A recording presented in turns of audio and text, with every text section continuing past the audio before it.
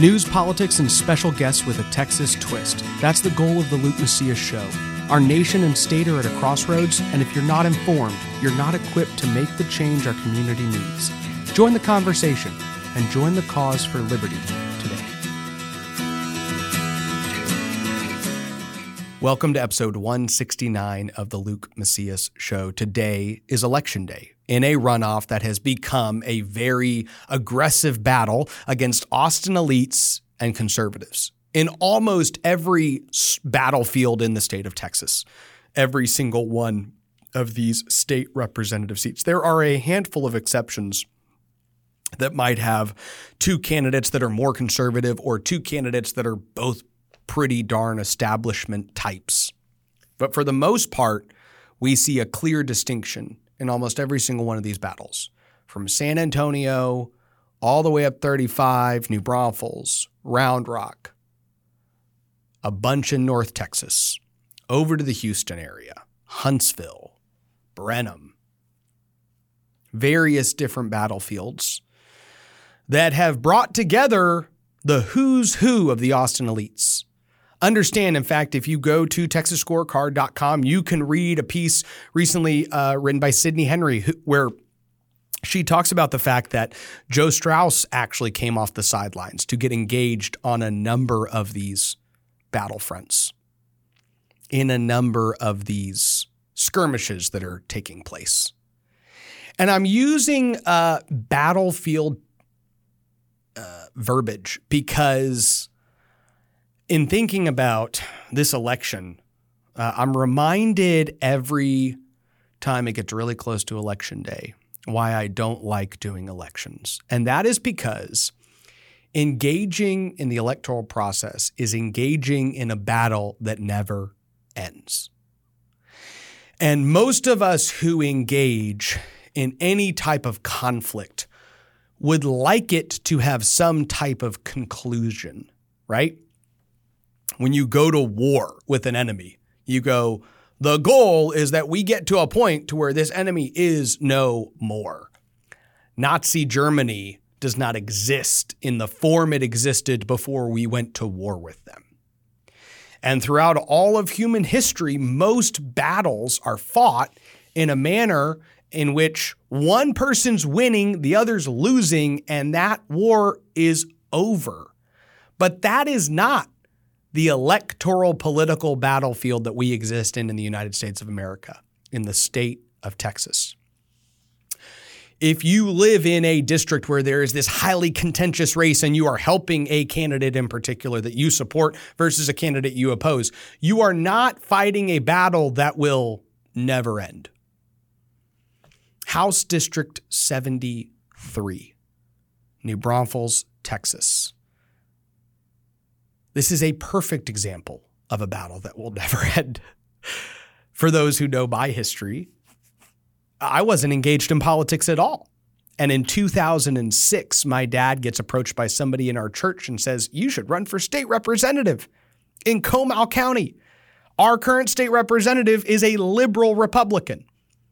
And we had not done anything politically up to that point. We'd been semi-aware, engaged. We showed up to the Capitol one time to lobby for a parental rights homeschool bill. And we watched the State of the Union and we listened to Rush Limbaugh on a weekly basis. But we were not engaged in the Republican electoral process. And Dad ran and won by less than 100 votes of 20,000 cast against Carter Castile. Okay. So you would think that the win in 2006, you go, wow, you get outspent, you work your tail off, conservatives win. My dad went and voted very conservatively and governed conservatively. Aha, the battle's over. No, it's not. 2008 rolls around and Carter Castile and a lot of the New Braunfels people all recruit Doug Miller to run against my dad. And then they spend $1 million against him. So in 2008, my dad loses by less than 50 votes of 30,000. Wow. Okay. So you'd think maybe the establishment says, wow, well, we won. Now the battle's over. We have this. It's taken care of. But fast forward to 2016. And now Kyle Biederman, who's an Ace Hardware store owner in Fredericksburg, Texas, gets recruited by a friend of his who's frequented his store, who also is a local Tea Party activist. And he says, Kyle, you seem like a conservative guy. You should run for state representative. Our current state representative, Doug Miller, for the last 8 years, is a liberal Republican who's been voting with Democrats far too often, Kyle says.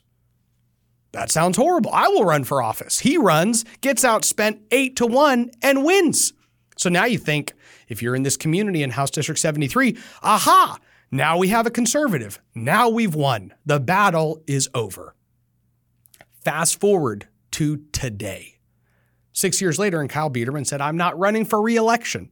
And in this district, you now have Barron Castile, the mayor of New Braunfels, the son of the woman that my dad beat back in 2006, who has the support of Joe Straus, the liberal Republican Speaker of the House, who voted for Joe Biden over Donald Trump, who is trying to help Barron Castile get elected, and liberal teacher unions who are literally trying to indoctrinate our children are helping Barron Castile. And the Speaker of the House, who worked with Stephanie Click and Dustin Burrows and all of his staff to kill a bill that would ban sex change surgeries on children, is helping Barron Castile. And there will be a result on the Kerry Isaac versus the Barron Castile race. But here's the thing. Regardless of the result, the battle is not going to end.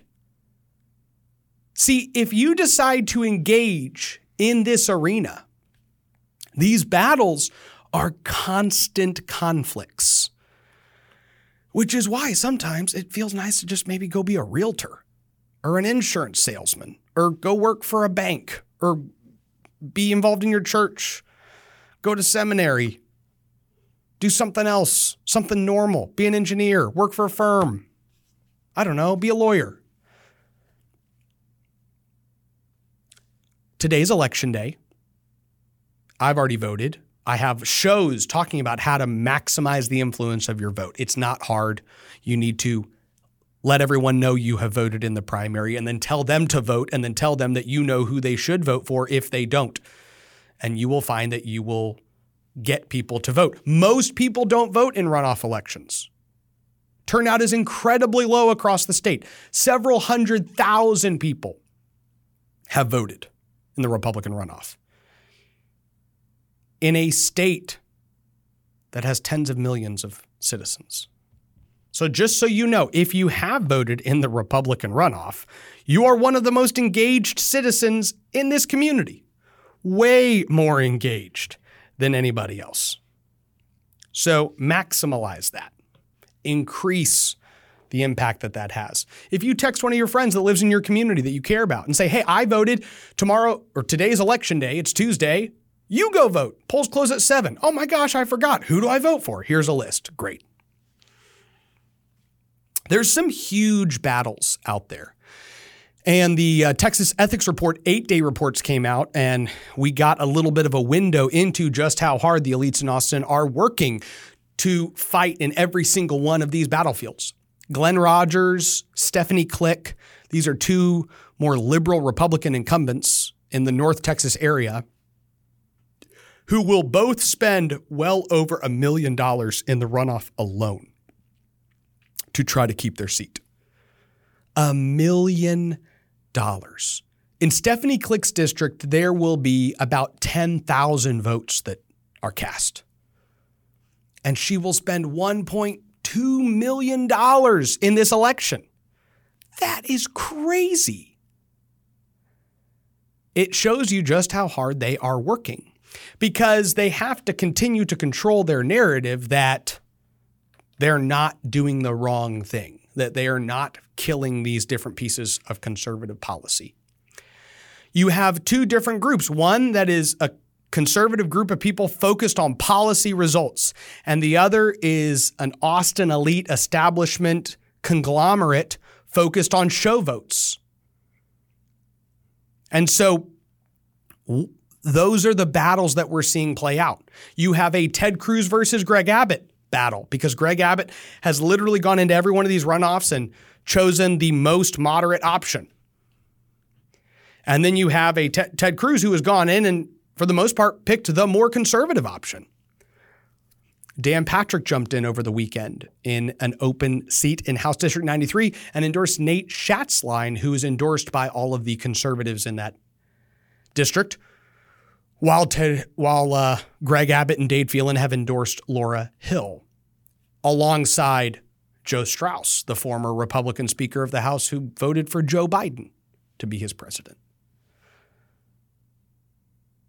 So think about what kind of implications that'll have. It will have implications. It'll affect the Republican caucus in the House. It will affect the amount of policy that we get out of the next legislative session. If you're somebody who cares about the results in 2023, then today will set a bit of a tone.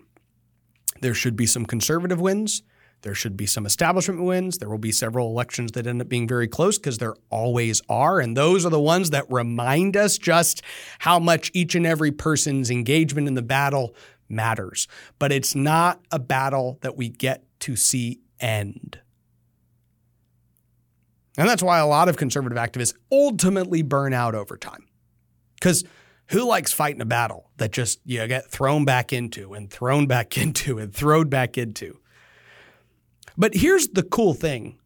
We have seen massive success in the state of Texas as the Republican Party continues to be shoved and the elected elites get shoved to the right, whether they want to or not, year after year after year after year. And you can't ignore that success.